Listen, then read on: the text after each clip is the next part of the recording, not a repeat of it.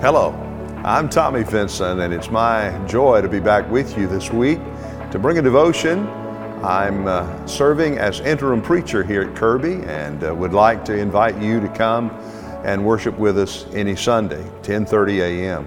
For the next few weeks, I want to share with you some lessons that God is teaching me on the subject of prayer. There's a very difficult question that Job asked in chapter 21, verse 15 of his book, Job. He said, "Does it do any good to pray?" That's quite a question, isn't it? Well, Jeremiah answered that question in Jeremiah chapter 33 and verse 3 when he said, "Call unto me, and I will answer you and show you great and mighty things which you do not know." Jesus taught his disciples how to pray. That's interesting. He didn't teach them how to preach, but he taught them how to pray. In fact, that's the very question they asked him. When they saw him pray, that stirred something inside of them, and they were saying, "I wish I could talk to God and have an intimacy with God like Jesus has."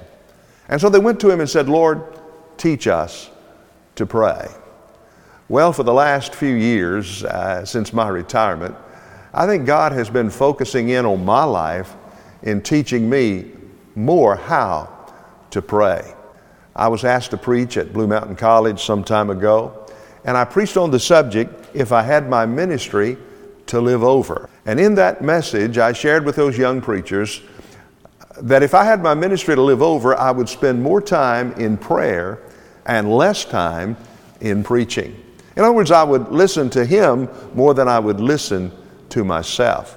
And so over the next few days and maybe 2 or 3 weeks, we want to talk about prayer. And I want to share with you some lessons that God has been teaching me.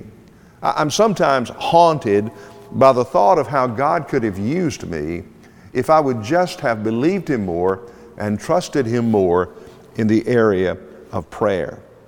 After all of these years, 55 years of ministry, you would think that I would that I would at least know more about prayer than I do. But in some ways, I feel like a child in ankle-deep water, wading around in an ocean that we can swim in.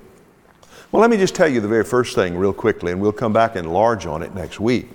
But the first thing that God is really teaching me about prayer these days is the fact that prayer is warfare. Now, prayer is work, prayer is worship, but never forget the fact that when we enter into the prayer closet, we enter into a battleground. In fact, prayer is the greatest expression of spiritual warfare that we can experience because it's hand-to-hand combat with the enemy. In Ephesians chapter 6, he tells us that we're to put on the whole armor of God. And then he lists that armor that we're to dress ourselves in. But here I am, a soldier all dressed up, but where am I to go? Well, the very first words he tells us after we get dressed is that we're to pray. We put on the armor to equip us to pray. Why? Because prayer is warfare. And we'll discuss this more later, but listen, I want you to know, dear friend, that prayer is God's answer to all the darts that the enemy wants to throw at us. Look forward to sharing with you more in the week ahead.